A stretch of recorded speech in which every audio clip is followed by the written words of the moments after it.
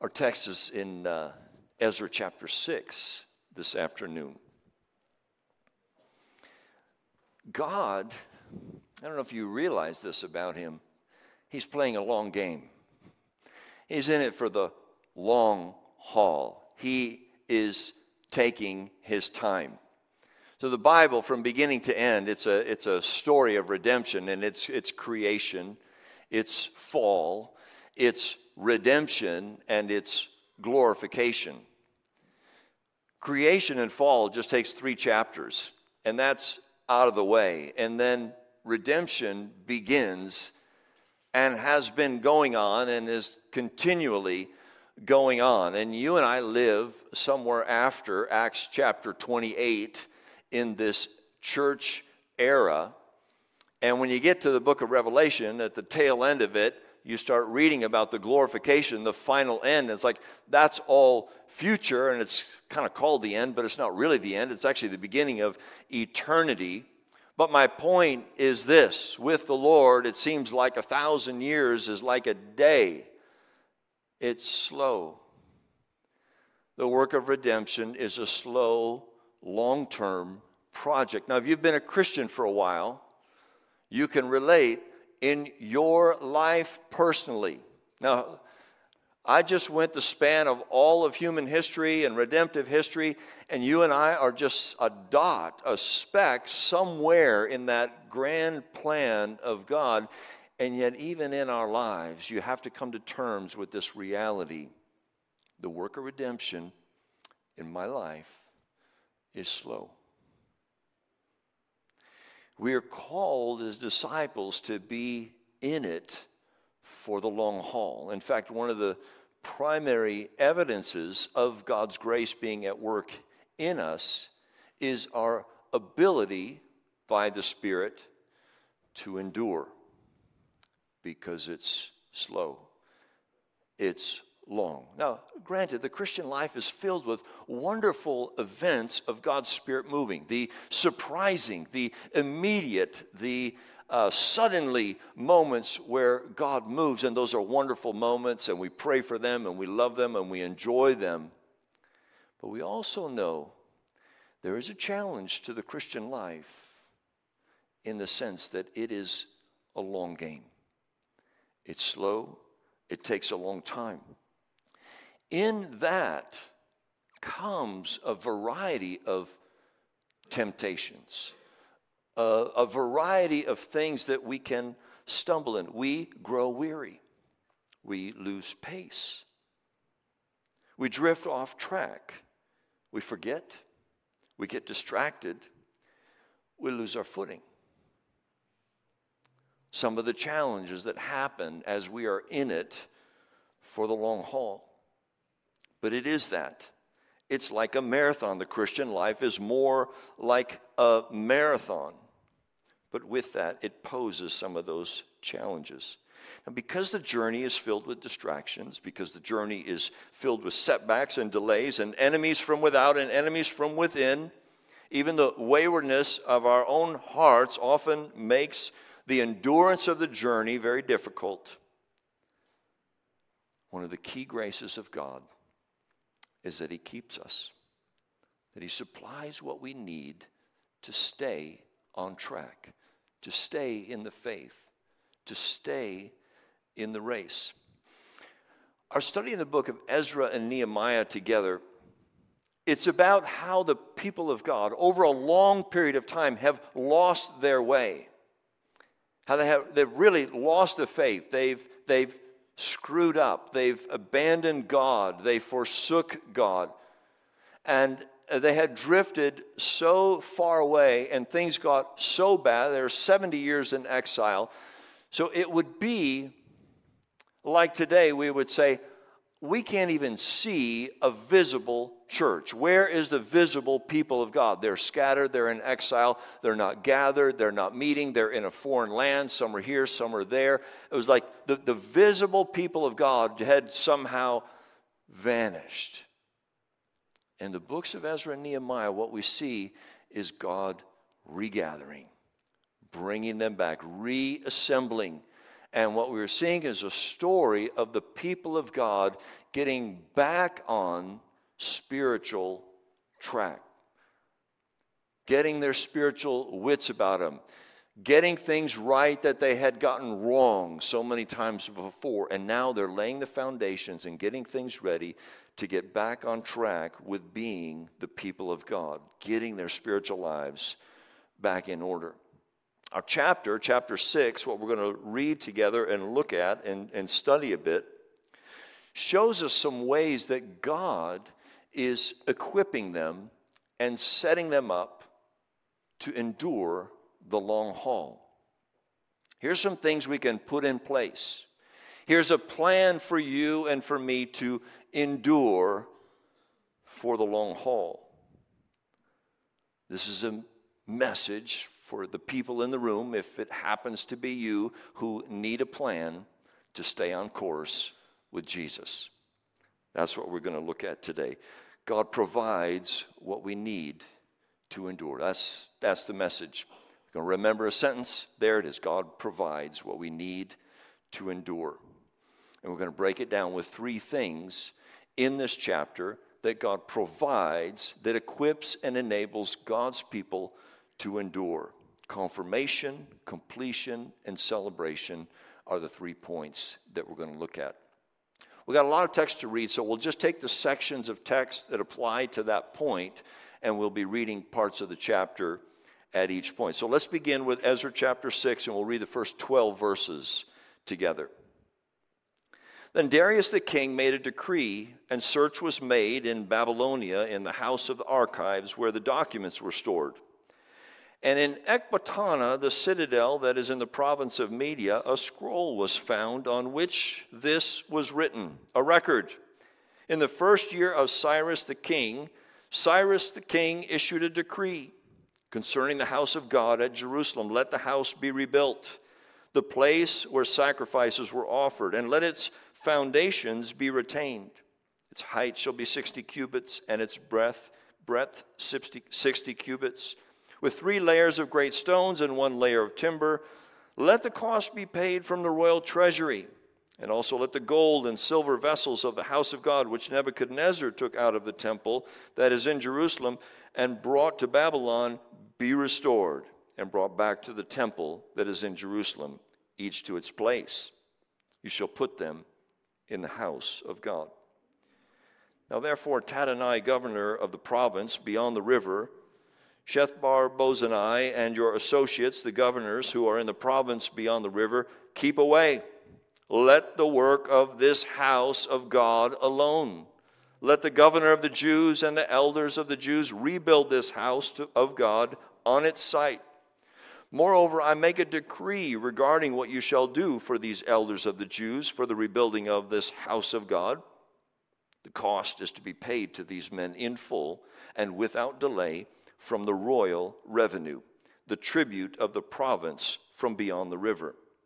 And whatever is needed, bulls, rams, or sheep, for burnt offerings to the God of heaven, wheat, salt, wine, or oil, as the priests at Jerusalem require, let that be given to them day by day without fail, that they may offer pleasing sacrifices to the God of heaven and pray for the life of the king and his sons.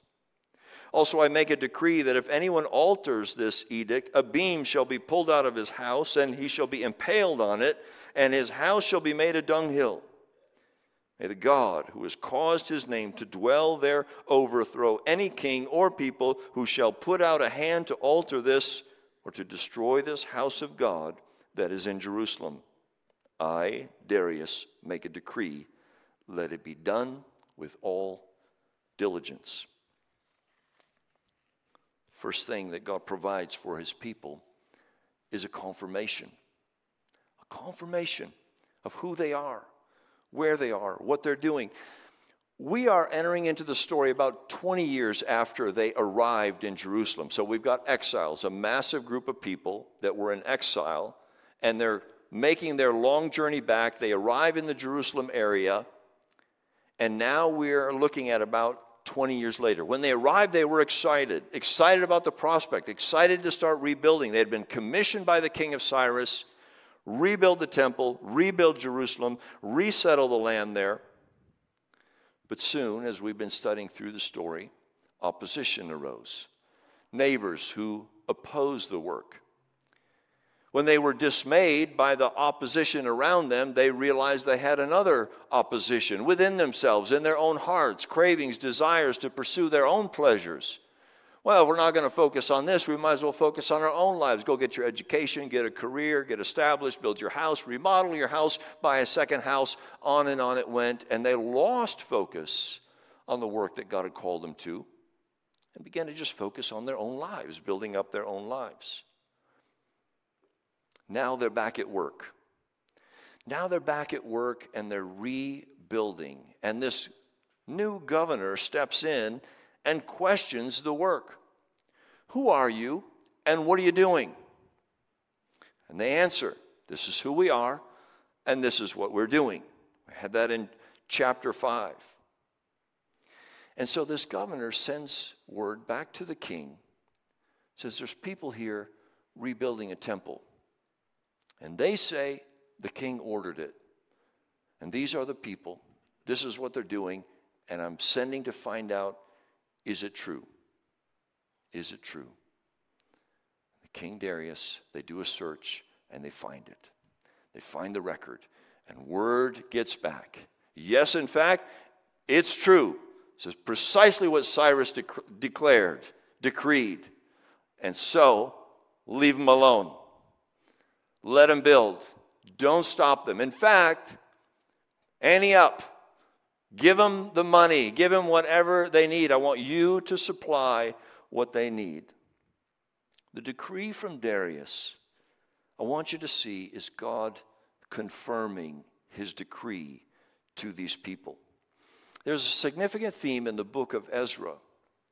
And it is about seeing God's hand in and through the human agency of kings and governors and people. So in a sense, they're not overt miracles that are taking place in this book.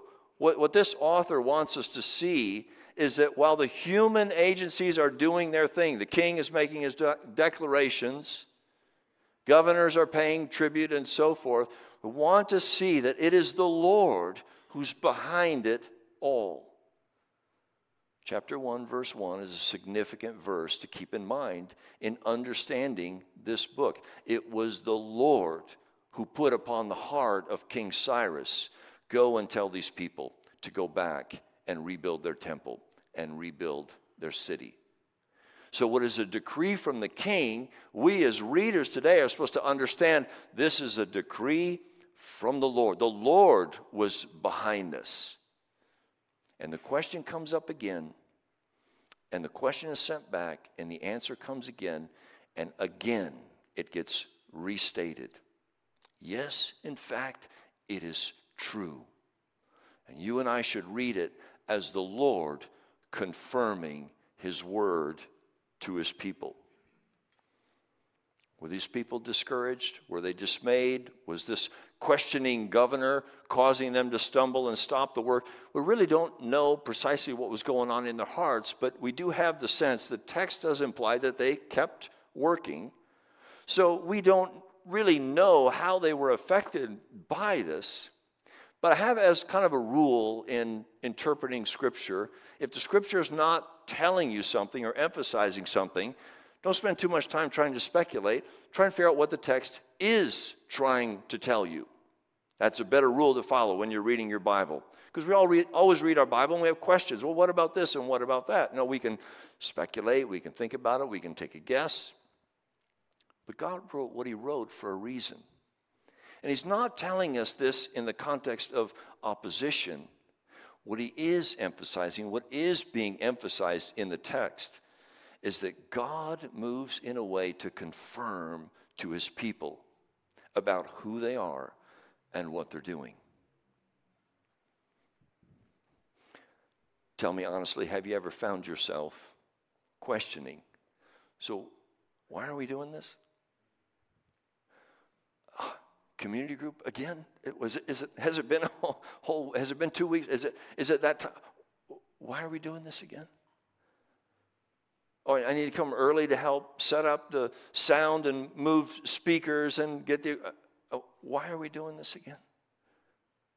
Every week we gather, we sing, we care for one another, we stay in touch with each other, we find out how... Why are we... Do you ever stop and just feel like, why are we doing this?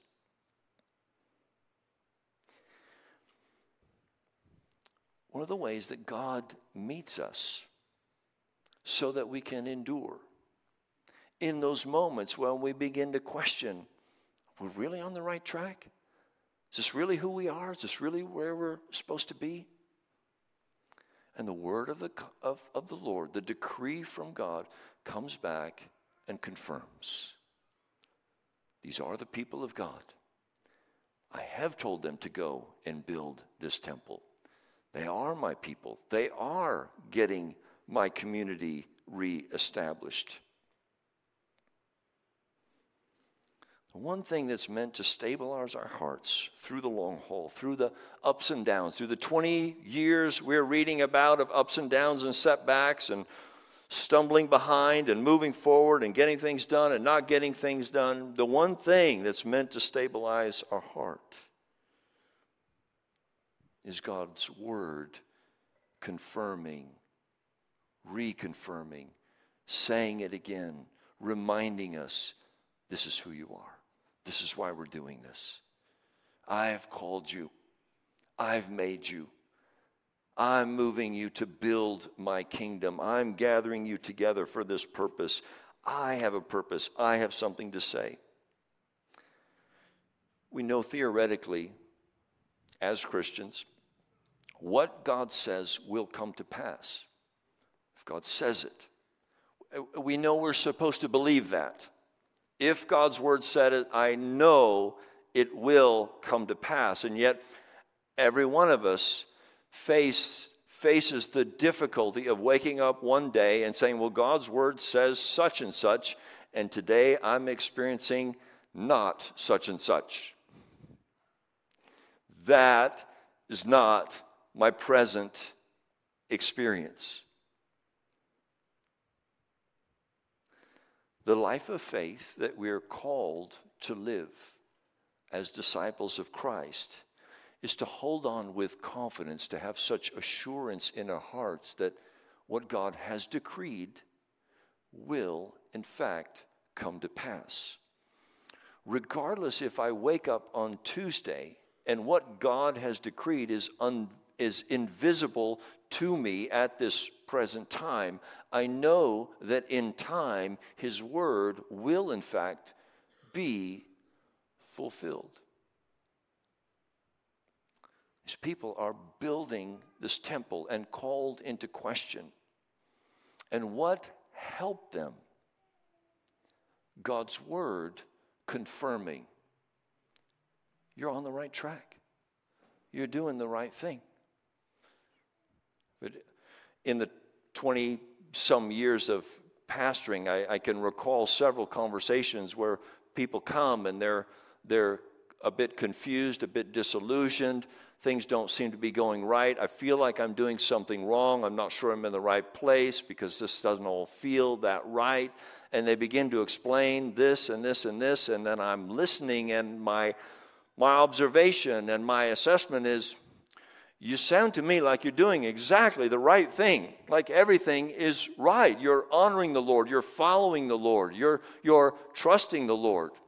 Now, is this moment difficult in your life? Is there opposition? Is there resistance? Is there difficulty? Well, that certainly may be. But you know what that's like, how quickly when circumstances go right, how suspicious we get of our lives and thinking, I must be doing something wrong. And what a blessing to have God's word come and confirm and speak. Now, certainly we could be doing something wrong. Certainly we could be disobeying. But these people were building, and God confirms, you're exactly where I want you to be.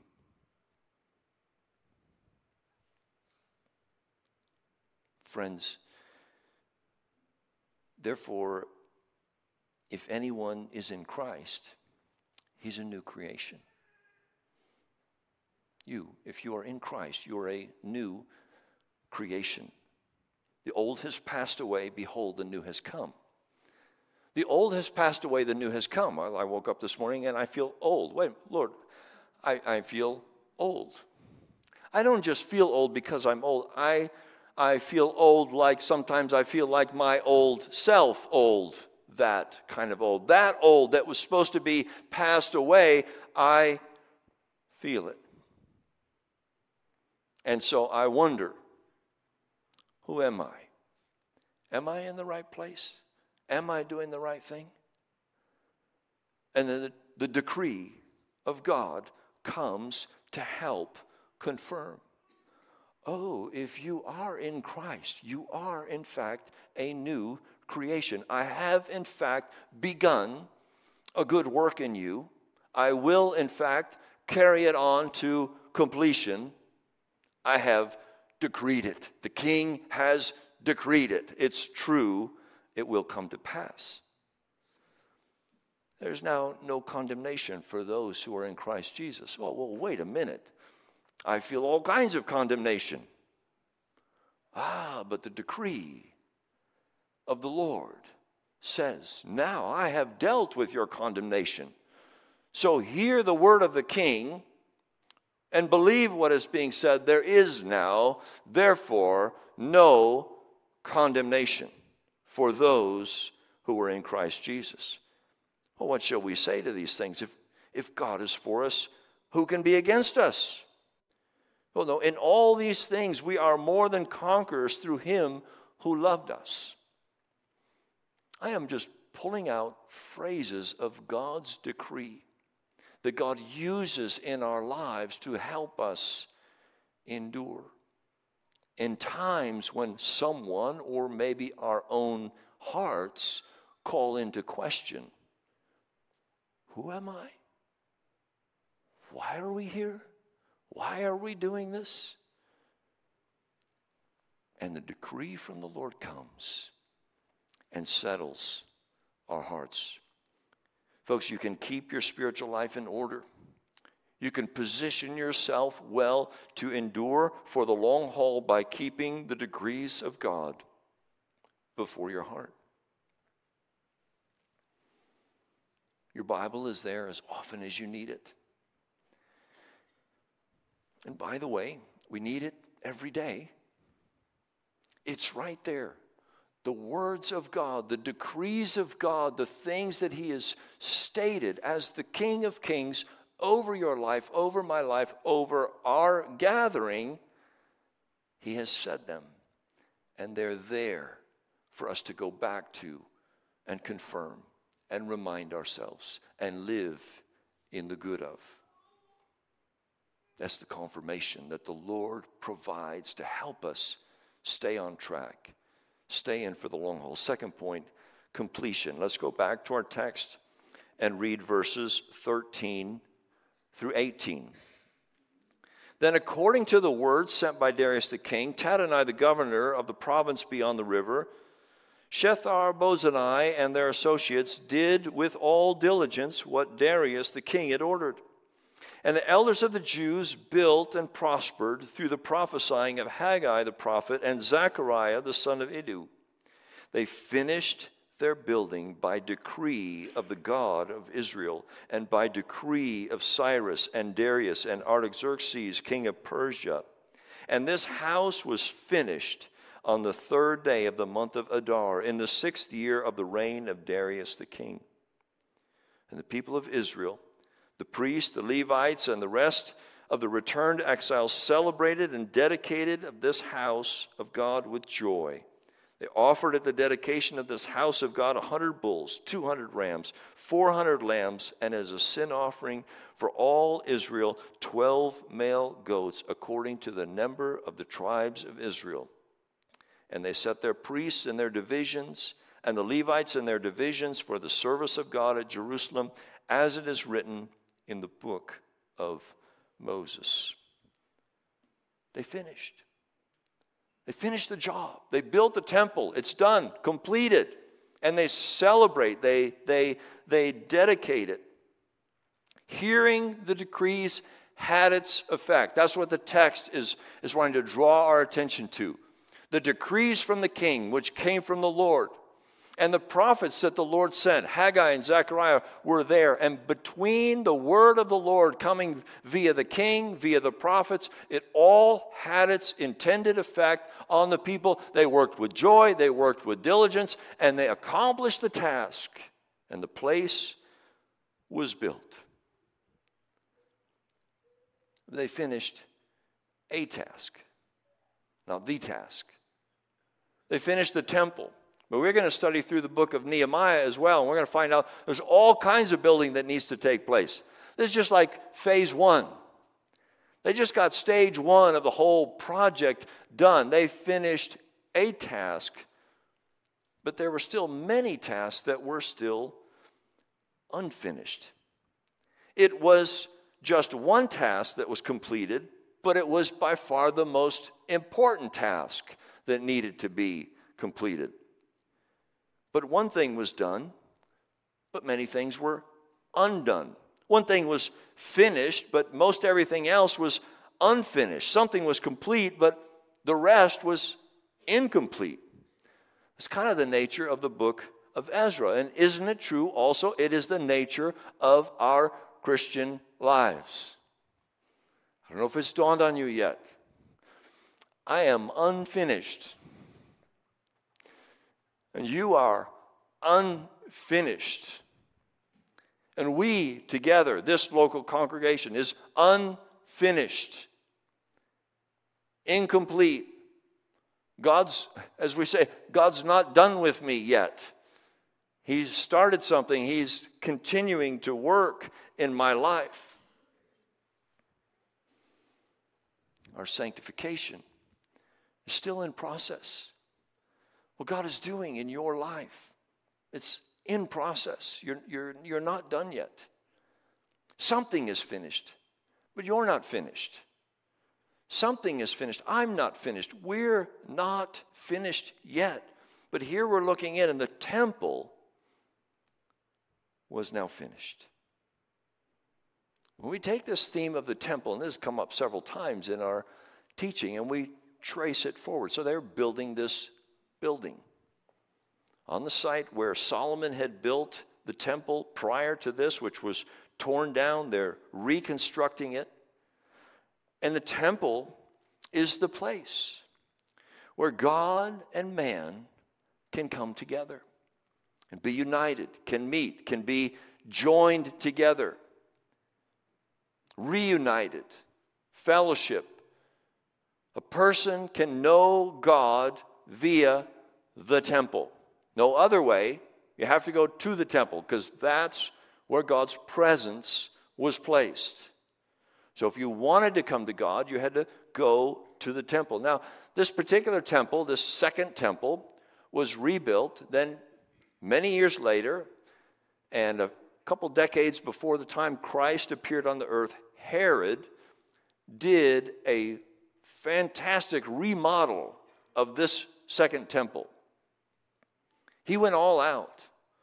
It was a marvelous building. It was a wonder to see.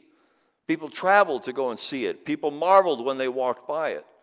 And at one point, Jesus was there, and somebody next to Jesus tried to draw Jesus into marveling at this grand temple that Herod had built. Isn't it wonderful? And immediately Jesus responds by, in a sense, changing the subject and makes this odd statement. One of the statements that got him killed. If you destroy this temple, I will raise it up in 3 days. It was a confusing statement at the moment, but we know, and it's explained to us, he was talking about himself. So his friend is talking about the temple, the building. And Jesus responds to the admiration of the building by talking about himself. In other words, what we learn from this is that that's really not the temple. That's the temple that was pointing to the temple. Now the temple was the guy standing there who we know as Jesus. Jesus himself is the true temple. The true place where God and man can be united. The true place, the one place where you can go and meet God. You go to the person of Jesus, the true temple, because that's where God is, and that's where we have access to God.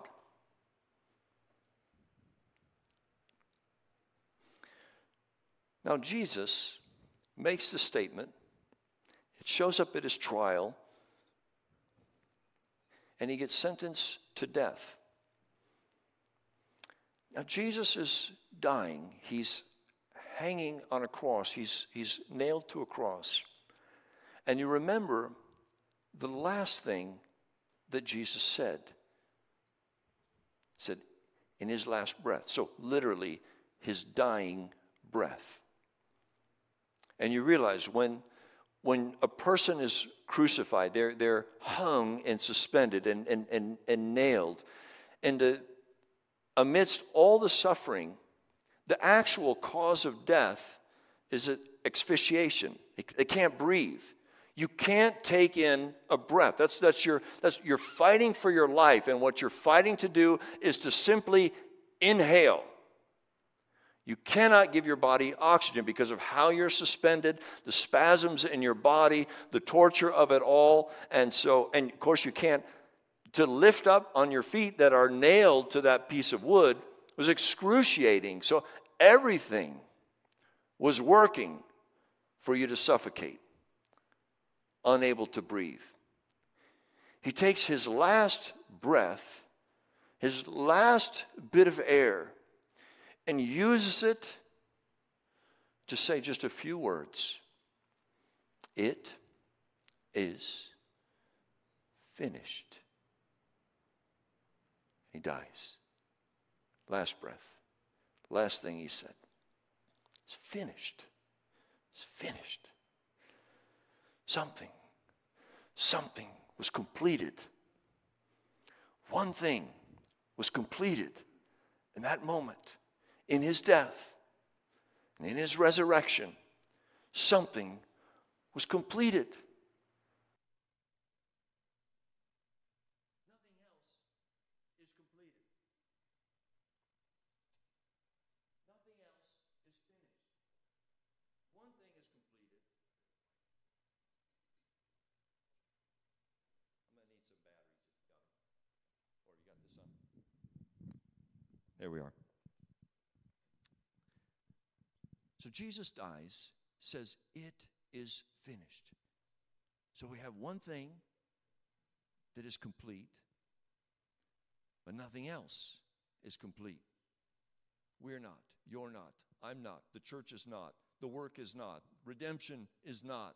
Nothing else is finished, but one thing is finished. What is difficult about enduring for the long haul?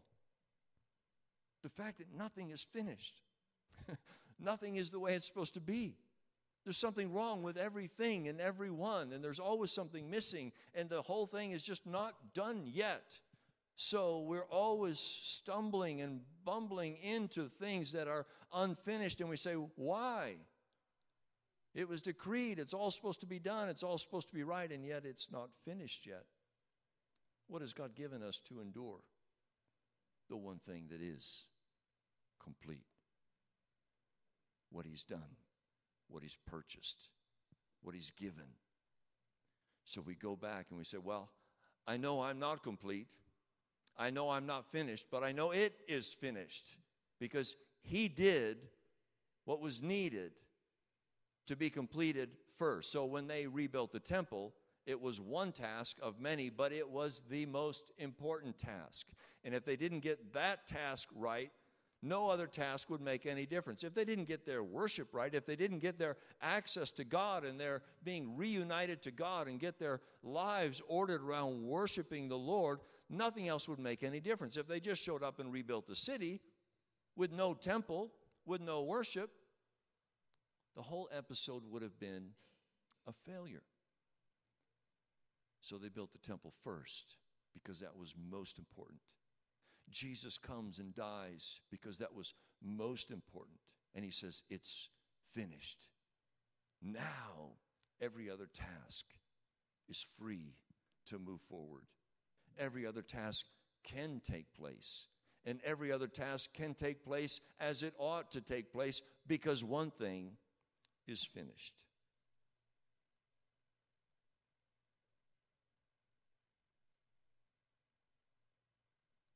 Folks, one of the ways that we strengthen our souls for the long journey is to remind ourselves of the one thing that is finished, and realize that we live and breathe every moment of our lives in His kingdom because it is finished. And that gives us strength for the journey when we're disillusioned with what is unfinished. One thing is, the most important thing is. Third point, celebration. Okay, we'll read the end of the chapter, 19 to 22. On the 14th day of the first month, the returned exiles kept the Passover. For the priests and the Levites had purified themselves together. All of them were clean. So they slaughtered the Passover lamb for all the returned exiles, for their fellow priests and for themselves. It was eaten by the people of Israel who had returned from exile, and also by everyone who had joined them and separated themselves from the uncleanness of the peoples of the land to worship the Lord, the God of Israel. And they kept the feast of unleavened bread 7 days with joy, for the Lord had made them joyful and had turned the heart of the king of Assyria to them, so that he aided them in all the work of the house of God, the God of Israel.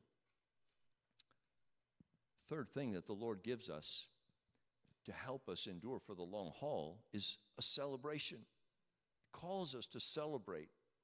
Something that needs to be a part of our lives is that we celebrate. In order to sustain spiritual endurance, we need to celebrate regularly. But I don't just mean any kind of celebration. Doesn't mean go throw a dinner party, have a great time, just go have a party. No, there was a particular kind of celebration, and it was the Passover. The Passover was celebrated. The most important festival that marked their beginning as a nation. You know, it's unlikely that the Passover had been celebrated in maybe a century, maybe 100 years since this festival, this event had been celebrated. It's very possible that none of the people in this group had ever celebrated the Passover. This is like getting things back in order. We're re-engaging with God. We're getting back on track. And one of the first things they do after they finish the temple is we've got to celebrate the Passover. If these people were going to endure in the long run, they needed to get back on with celebrating this vital holiday. Now, the Passover was a kind of reenactment of the 10th plague that God sent that caused them to be delivered out of their bondage in Egypt. This was a huge nation-forming event. This is like how it all got started. They were not a nation until God delivered them out of Egypt. And that's when they became the people of God, the nation of Israel. And there's a few significant reasons why this holiday was so significant and so important to remain as a constant annual reminder to help sustain these people through the journey ahead. First, this was the one plague, this was the one event that truly set them free. If you go back into the book of Exodus and read through the 10 plagues, this was number 10.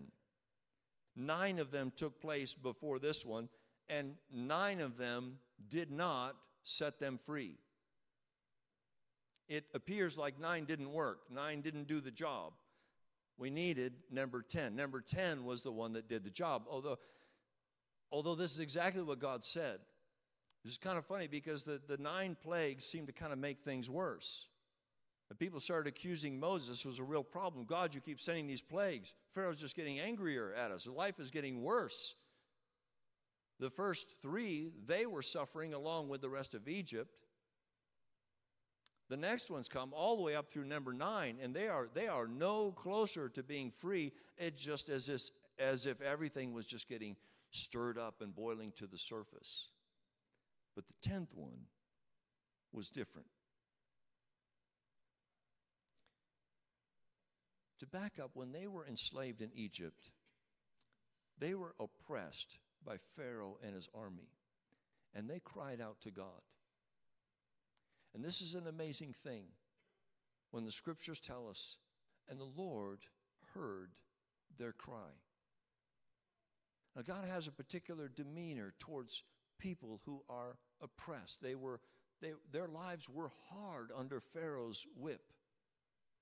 And they cried out to the Lord, and the Lord heard their cry, and the Lord began to act towards their deliverance. And he begins all these displays of God's power in miraculous ways. And yet after 9 of them, they're still enslaved. And Pharaoh is more peeved than ever. But the Lord told Moses this: I'm going to send 9 plagues, but Pharaoh's not going to let you go. Pharaoh's heart is going to get exposed. On the 4th plague, he begins to distinguish between the people of God and the people of Egypt. So all what happens through these 9 plagues is God begins to bring to the surface all these realities. Who are God's people? Who are God's enemies? What is in Pharaoh's heart? Who has the real power here? Who is God? All these things are getting established over time. Again, God's not in a hurry. He's in this for the long haul.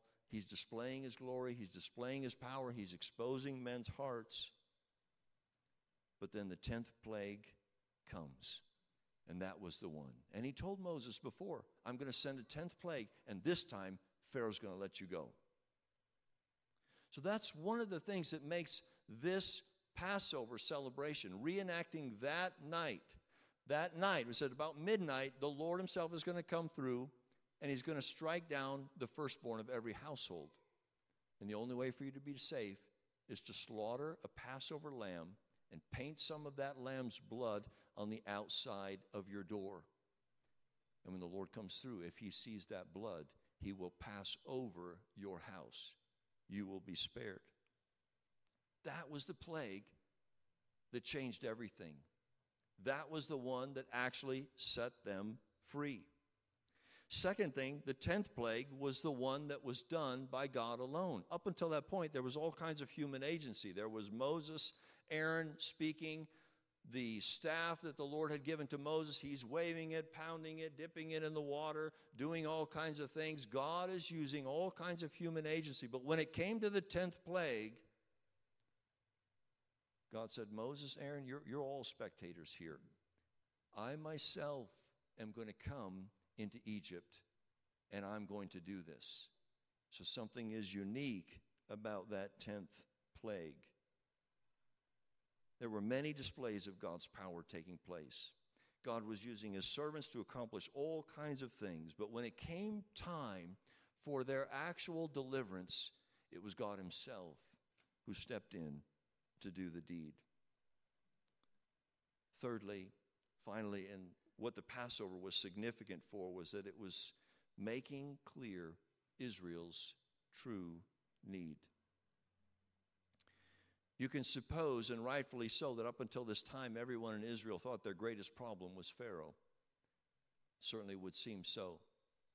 They were oppressed, their lives were miserable, they were in bondage, they were enslaved.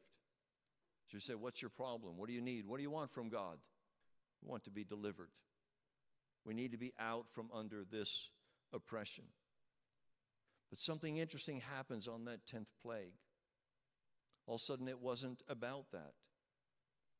All of a sudden, everybody had to get inside their house.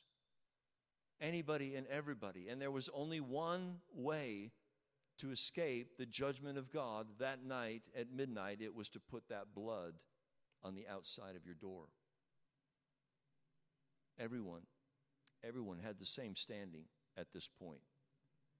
There was no advantage to who you were born to, what race you were, what gender you were. Didn't matter what language you spoke. Didn't matter what color your skin was. Nothing was relevant about you. Didn't matter if you were raised in a Christian home. Even if you were homeschooled, didn't make any bit of difference. On Passover night, get in the house, get the blood on the door. That's all that mattered. Nobody even entered the door and asked, who are you? What's your name? Where you been? Where you from? No information about who's on the inside, just what is on the outside. And the Lord comes through. And if he saw the blood, the angel of death would pass over that household. Can I just make some application of these 3 points about the Passover? Friends, there's really just one event that has actually set us free. A lot of wonderful things that God has done in our lives. Lots of wonderful events, the ways God has met us and spoken to us. But it's just one event that really did the deed, accomplished it all. That moment on Calvary, when the Lamb of God was slaughtered and his blood was applied, that was the one event that made all the difference for all of us. The main event, the most significant event. Only one mighty act of God actually set us free. The one act that truly did set us free was done by God himself. He did it. He sent his only Son. The divine Son took on humanity and entered into our world and bore the sins of the world. It was an act of God. Apart from responding to it, we had nothing to do with it being done. God took it upon himself. The work of saving grace is a work of God alone. We bring only our need for it and our responsive faith to it and gratefulness for it, but we had no part to play in accomplishing it. This one had to be done by God alone. No other human agency could participate in this one. And thirdly, it's the one act of God that shows that we all stand in need of it. We all need this gospel. Doesn't matter your age, skin color, race, nothing. Doesn't matter how good you are, how nice you are. Doesn't matter how bad you are, how mean you were to your brother. Doesn't matter how much time you spend in prison. There's nothing about your resume that has any bearing on this grace of God coming into your life. It's the one thing we all need. If we took any kind of human standard, the best person in the room, the worst person in the room, no difference. No difference for what we actually need of the grace of God.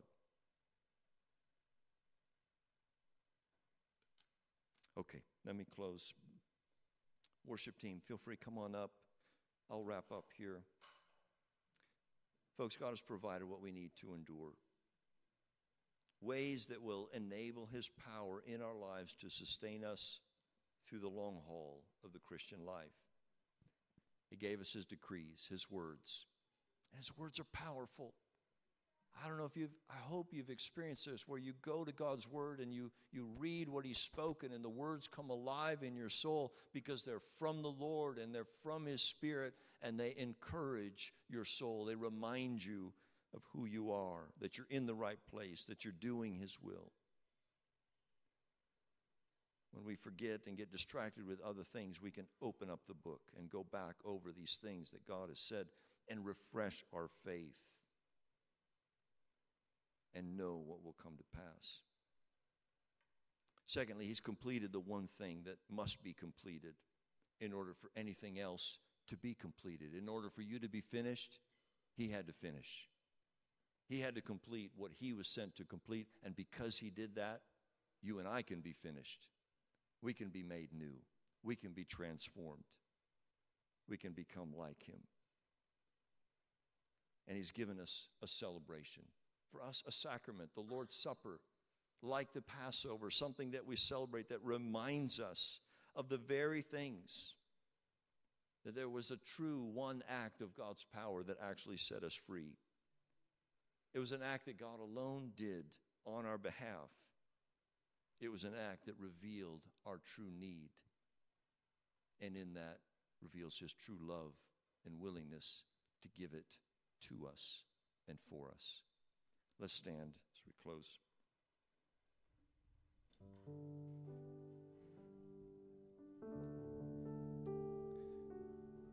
Father, it is common for us to find ourselves at times struggling with the length of the journey or the state of things at certain points along the way, things that dismay us, discourage us, things that we struggle with in ourselves, in others, in the world around us, in the church that we're a part of.